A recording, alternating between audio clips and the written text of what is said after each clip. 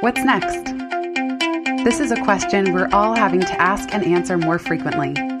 I'm Jenny Blake, your host of the Pivot Podcast and author of Pivot, The Only Move That Matters Is Your Next One. For show notes from this episode, visit pivotmethod.com/podcast. If change is the only constant, then let's get better at it. Here we go.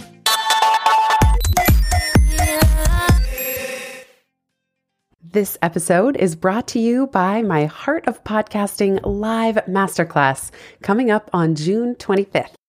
In this live edition of the week-long Heart of Podcasting Quick Start or Sprint to help you get your podcast started or optimize the one that you have, I am going to cover the priceless benefits of podcasting even if you don't monetize it right away, tips for agile podcasting, how to launch a show and episodes quickly.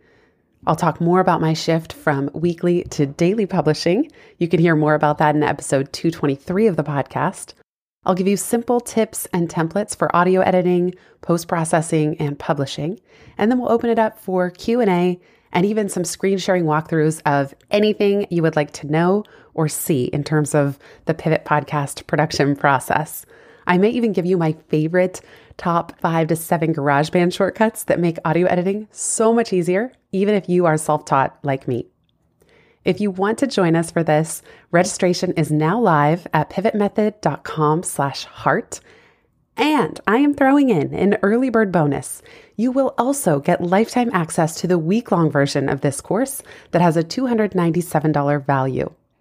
So head on over to pivotmethod.com/heart and join me for this live masterclass coming up on June 25th. Can't wait to see you there. Now, on to today's show. Part 1 of my most recent conversation with Dr. MJC for our Pivoting Around a Pandemic series. Hello, everybody. Welcome back to the Pivot Podcast. This is another installment of our Pivoting Around a Pandemic series with my pandemic co-host, Dr. Michael J. Consuelos. We are recording today on May 27th. I think the date is important for marking when we have these conversations, no matter when they're released. Michael, welcome back to the show for the 12th time. What? 12 times? We have 12 episodes now. Yeah, that's a baker's dozen. Wow. Or is it baker's dozen where it has one extra?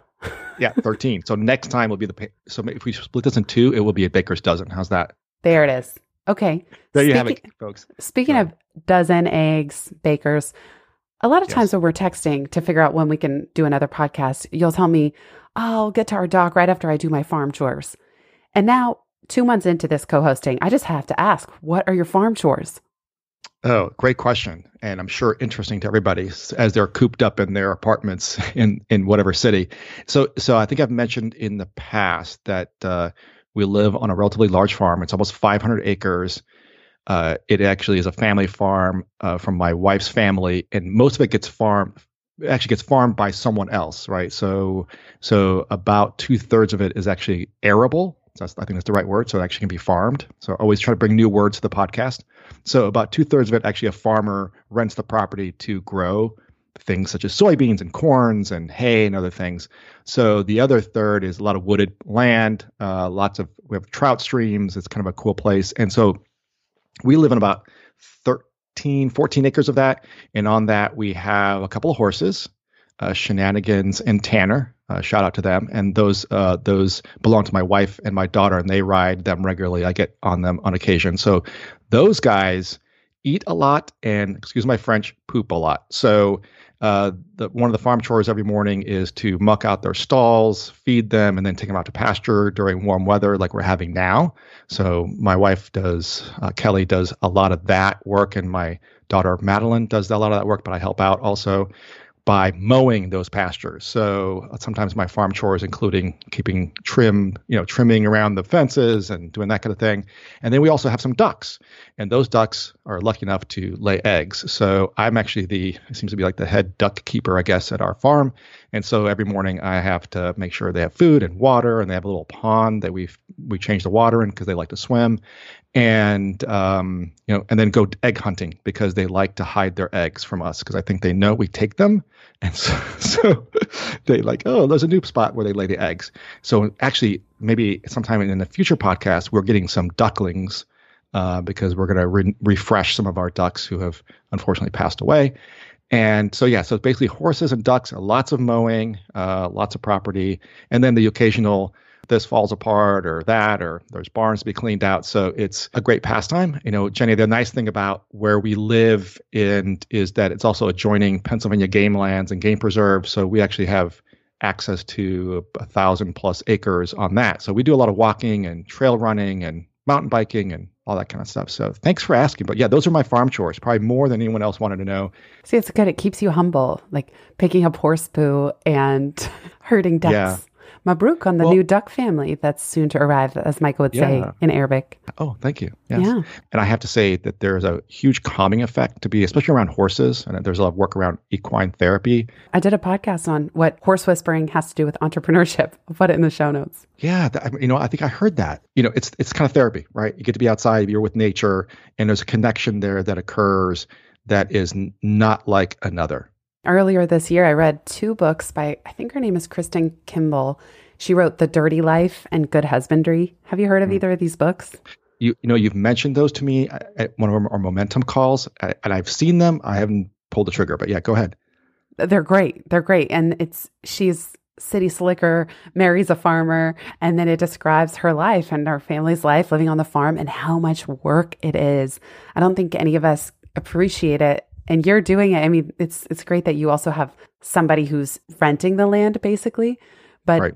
I can imagine that it's humbling and keeps you present, and that tactile experience of working with animals and being in nature every day is probably such a good salve to everything that's going on now and the nature of your work that is so, especially now, digital and on the computer and on phone calls. No, it is. And it's interesting in reflecting when you're in the presence of animals or whatever else that there's no judgment there. You're taking care of them, you're helping them, because obviously we're responsible for them, and there really isn't a whole lot of judgment there, right? And it's interesting because sometimes I feel like we're judging ourselves during this time and other people are judging us. But there's none of that. You're just doing pure husbandry, right? So pure caring of that other being, and it's very like simple, pure. There's no one's trying to get anything else out of them other than I need my water, I need my feed, I need to go to a pasture. That's the relationship.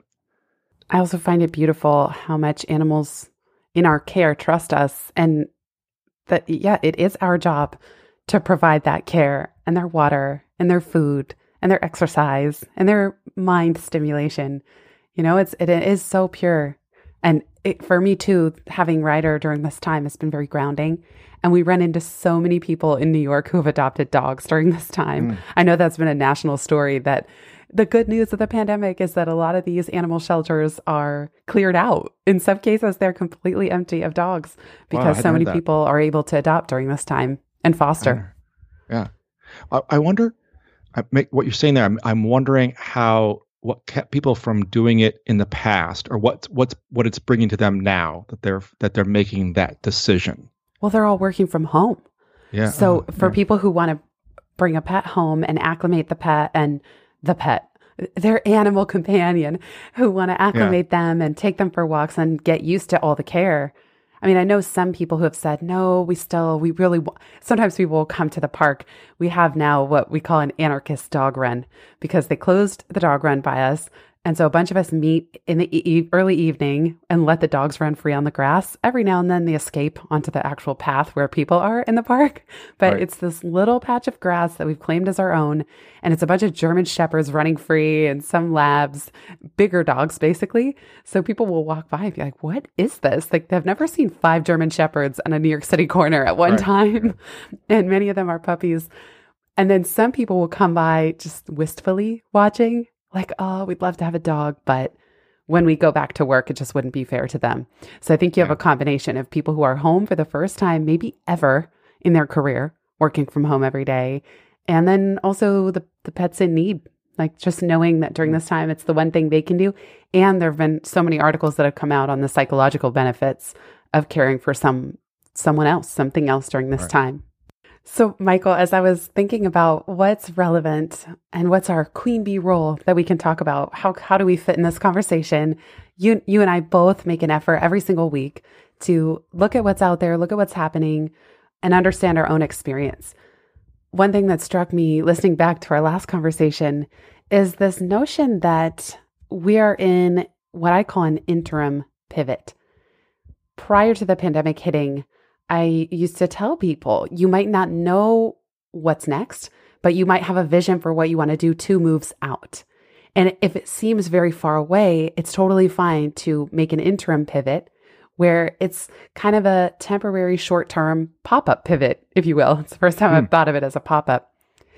And maybe this is something you said to me offline, not even on the recording, but that you were contemplating your queen bee role during all this and your business and your shift from full-time to now running your own business and practice, that you were saying maybe you want to help business leaders and businesses transition during the pandemic, and that might be an interim pivot of a year or 2 years.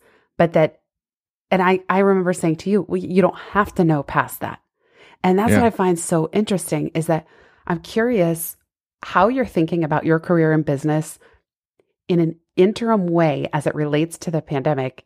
And then are you also gleaning any insights that transcend even this crisis and that are timeless and actually have nothing to do with the pandemic? Yeah, I'm having a really hard time looking past right now. It sounds kind of strange because I do a lot of strategy work with organizations, and obviously I've had a well curated career and have had all this sort of planned out. This is what I'm going to do next, and I'm going to get this degree, and then at this point I'll get my MBA, and da da da. And I'm having a hard time looking past the summer. There's so many. I'm like, okay, what do I do September? And I don't know if I'm the only person about that. And I've also been surprised. I could so relate to that. Me too. Yeah. You're right. Now that you put it that way, I have no clue what the fall will look like. I don't even know what next month will look like. Yeah. It used to be like, oh, June and July are gone already in my head, and I'm going to be working on my October stuff, right? That just, to me, that's the way my brain works. And yeah, I'm like, I don't even know what September's going to look like. I'm having a hard time. And because the world is sort of going through this transition, and I'll share with you and the listeners, I've been surprised at what shape my role has taken during the pandemic. So when you and I first started, kind of chatted and had this pandemic podcasting, content, I thought, okay, I've done the H1N1 thing. I helped out on Ebola. I've done this. Clearly, I'm going to be in the work with an organization. And what has happened is, because of the financial free fall, because of just a lot of other things, I have been giving out a lot of free advice, helping people out because they just don't have the dollars or don't have the contract flexibility to do that. Doing more podcasting than I ever actually imagined with you, Jenny, but also with other people as I'm putting more and more content. So I've generated, just reflecting, I've generated much more content than I have actually parlayed into actual work, right? The paying work. And it surprised me. Now I've taken advantage, and I've had the opportunity to do that. And I don't know where I'm going with this, but I guess I've taken the advantage of that like liminal state, right? That sort of that you don't know what the next stage is, to just think and think with you and think about things. And also just the way of the conversations I've had with people have changed and evolved. People who I've not spoken to in many, many years, for whatever reason, now I'm speaking to on a regular basis because of what's happening. And that interim pivot thing that you've said to me is I guess that's where I am. I want to highlight a couple things you said. One, being surprised at the role you've taken on during this pandemic. That's so interesting to think about, and just how if you start with action.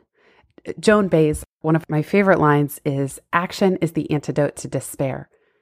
In a way, you leapt into action without a plan, without the roadmap that you might have had in the past, and that you've been surprised at the role you've taken on. I'm so glad that you said this observation that you're generating much more content than you've parlayed into revenue. I can relate 100%. I'm generating all kinds of content with this podcast and being on webinar, being a guest on people's LinkedIn lives. And yet, within the momentum community, and yet there's so little revenue that comes from it. There's a big effort on faith right now for me. There's this big, just act, just follow my heart and trust that somehow revenue will show up, and try not to freak out about it in the meantime. But you mentioned Q4 planning, let's say. Normally by this time, I'm completely booked up for Q4.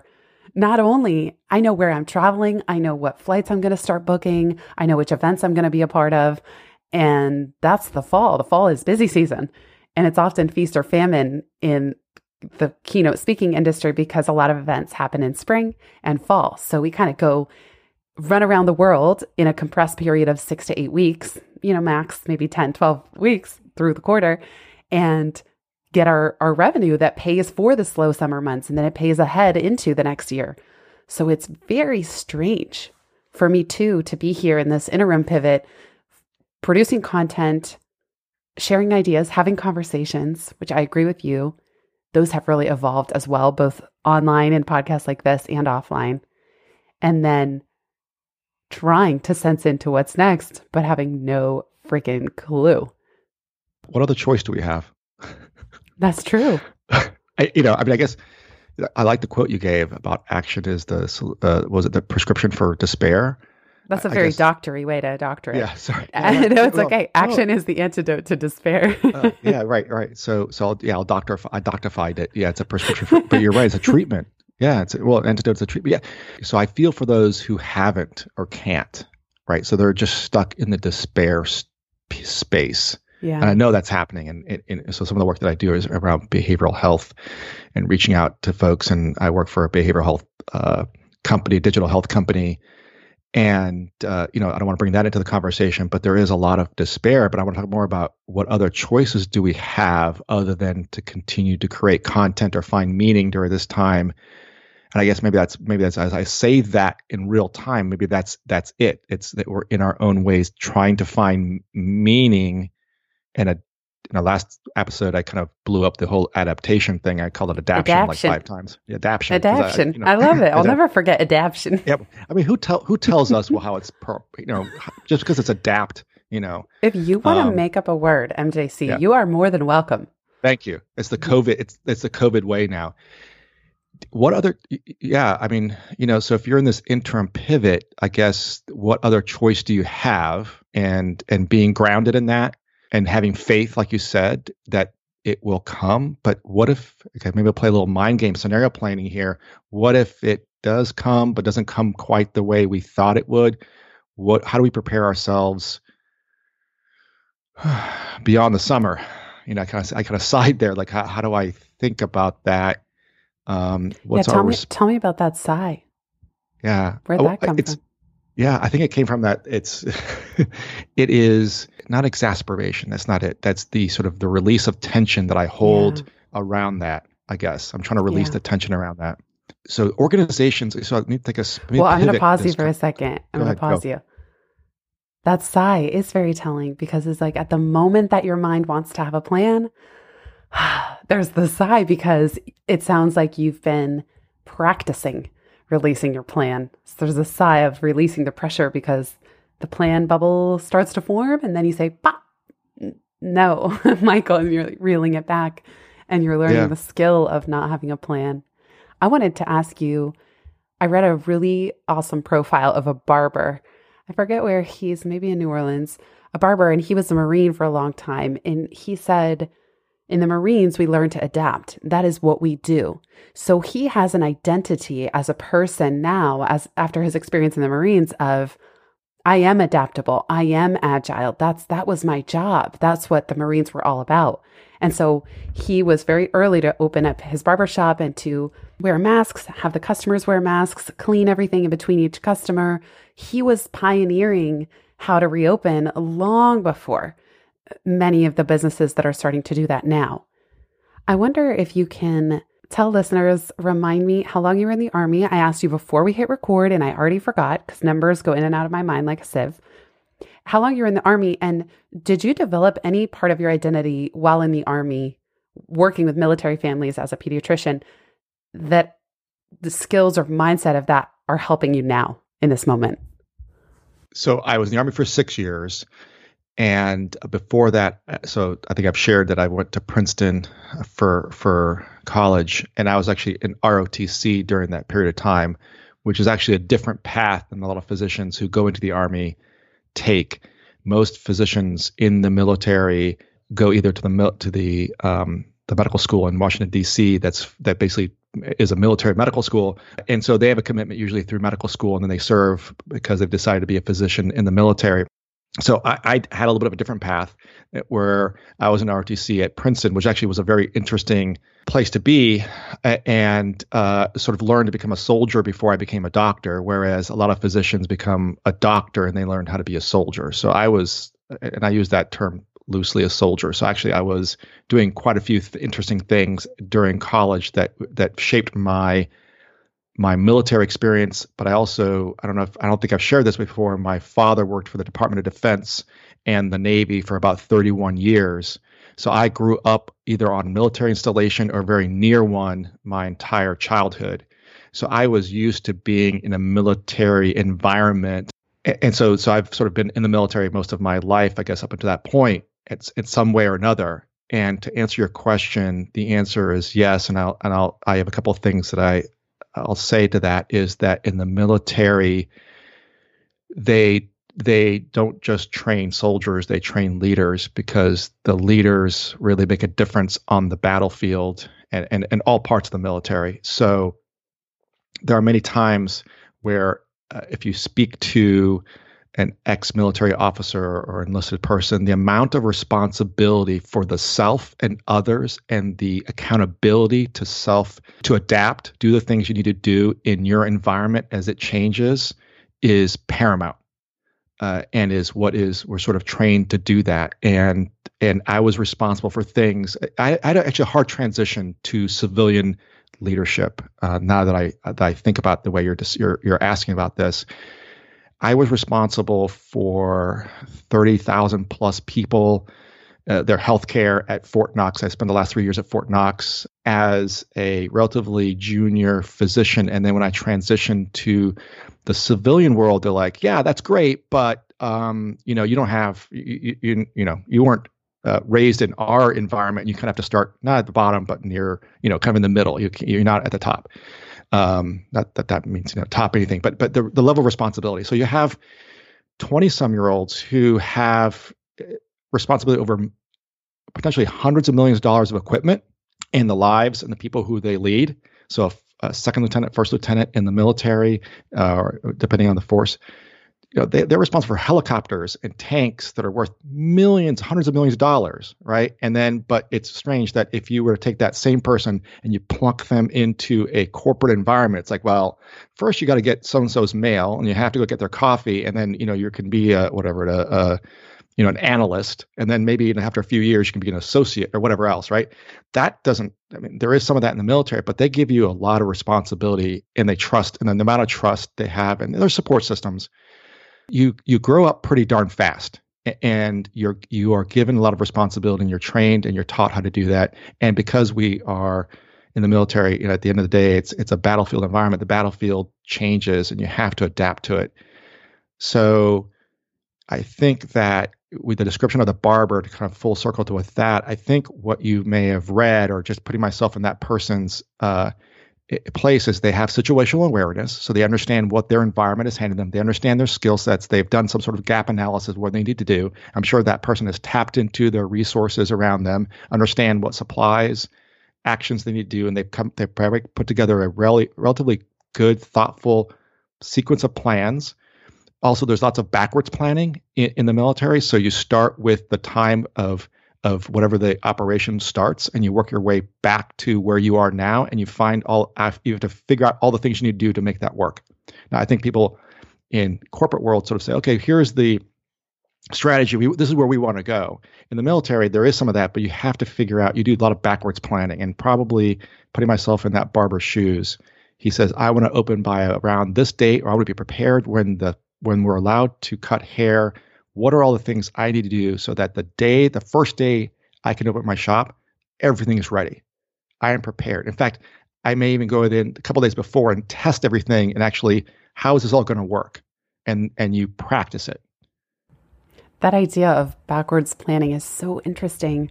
I wonder how you think it relates to this notion of not even knowing what summer looks like, both for either for you individually or for all of us listening. How could we apply backwards planning to, let's say, summer? We don't know what it looks like. We don't really know, especially if you're self-employed, where your income's going to come from, or what's going to be safe, what's not. Families trying to plan vacations or staycations. How could we apply backwards planning to the times that we're in right now? Well, that's a great question. And I think what I would say is maybe some scenario planning is probably the way. So part of situational awareness is, knowing what's going on now, but also to prepare for yourself for what potential scenarios are in the future. So I would start with the conversation with folks around. So what do you think will happen? What is a 50-50 or 30% chance of what you think the world will look like in the next 2 to 3 months? Let's start there and let that be as concrete as possible. And does it make sense, though, for every individual? I just think about the cycles of every individual doing that at the same time. Like I think that's what's so hard about this is how can every individual on their own say what they think will happen? You know what I mean? Or is that our work to each individually sort of synthesize what we're seeing and make a guess at that? So Jenny, you gave me a problem. I try to solve it. That's what I do. So yeah, I mean, but you're right.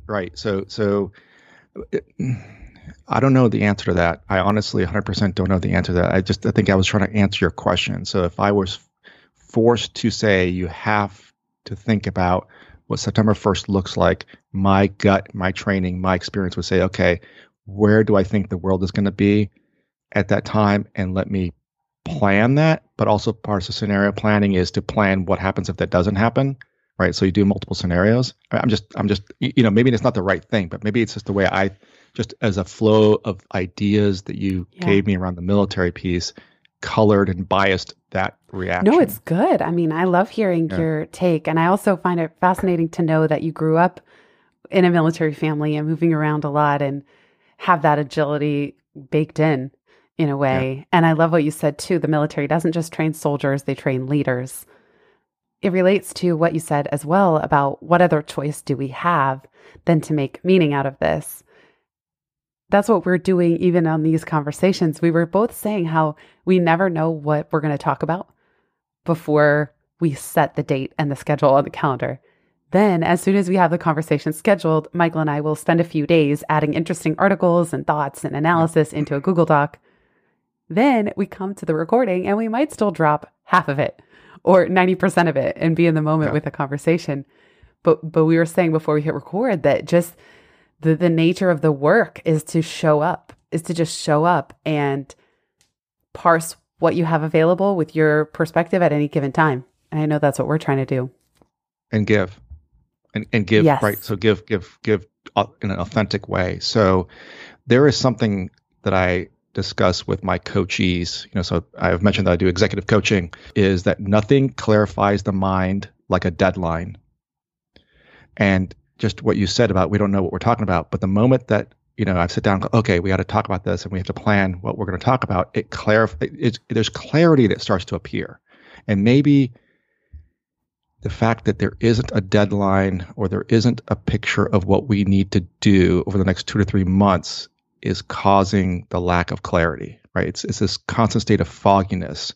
But if we knew that we had to do something, if Jenny, you knew you had to give a talk somewhere on September 1st, there's a sequence of events that you would have to go through that you mentioned about booking all the things that you do, but it clarifies the mind. And the fact that those deadlines don't exist, or at best are, calendar holds, right? They're not even commitments.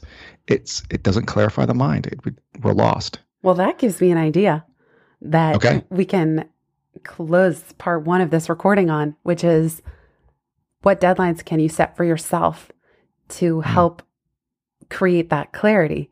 So for me with the podcast, there's a daily deadline, if not a weekly deadline for a weekly batch, if I'm really on top of things. But I love this idea, this question of picking a date that makes sense to you individually. So no, you can't predict the future, but you could say, all right, 1 month from now, where do I want to be? When I look back and doing that backward planning, where do I want to be? Or what would help me feel more empowered? Or what would help me feel safe? Or what would help me feel joyful? And just set some random deadlines. It's almost like here in New York City, there's a lot of chatter. It's like, oh, is it all going to open up May 15th? May 15th? May 15th? At least I hear this at our anarchist dog run. And then, oh no, it's June 15th. It's June 15th. It's June 15th. And then everybody kind of buzzes about the new deadline. What if instead of just waiting for it to be handed down, and obviously there's so much of a cascade that will happen when it is officially handed down, but what if we also set our own deadlines and we say, all right, by June 15th, no matter what is happening, or if things are more open, here's what I would love to see and do. And if things are less open and more lockdown, here's what I'd love to see and do. And this kind of goes back to the interim pivot to go full circle, which is, what if you gave yourself permission not to know what your life, career, business was going to look like a year from now, and you actually just address the time that we're in and say, how can I serve? What can I create? What can I give? What's needed? What problems can I solve? What would I be proud of during this time with the reality that we have now? Because it's not going anywhere. And I actually think, just like what's happening for you, Michael, clarity will emerge from jumping in and taking action that might actually shape your pivot 2 moves out, even if that seems like it has nothing to do with navigating a pandemic.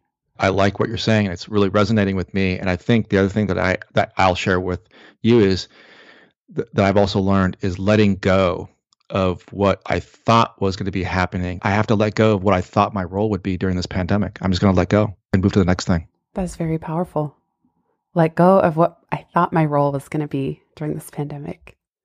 It relates to something you said. You were saying that even on this podcast series, it's been a shift for you.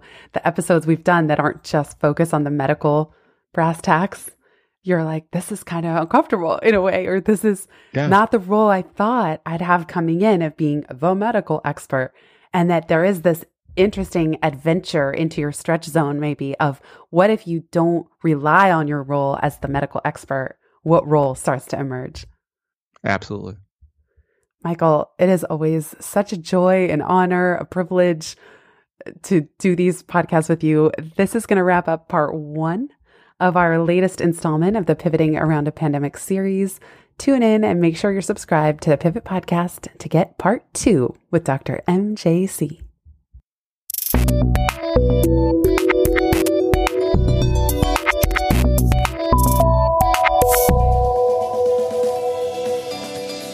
Thanks so much for listening to this episode of the Pivot Podcast. Make sure you don't miss an episode or my insider tips and templates by signing up for Pivot List, a curated twice monthly newsletter where I share the inside scoop on what I'm reading, watching, listening to, and the latest tools I'm geeking out on. Sign up at pivotmethod.com/pivotlist. Get show notes from this episode at pivotmethod.com/podcast and connect with me on Twitter at Jenny_Blake. Remember, build first, then your courage will follow. Hasn't it always?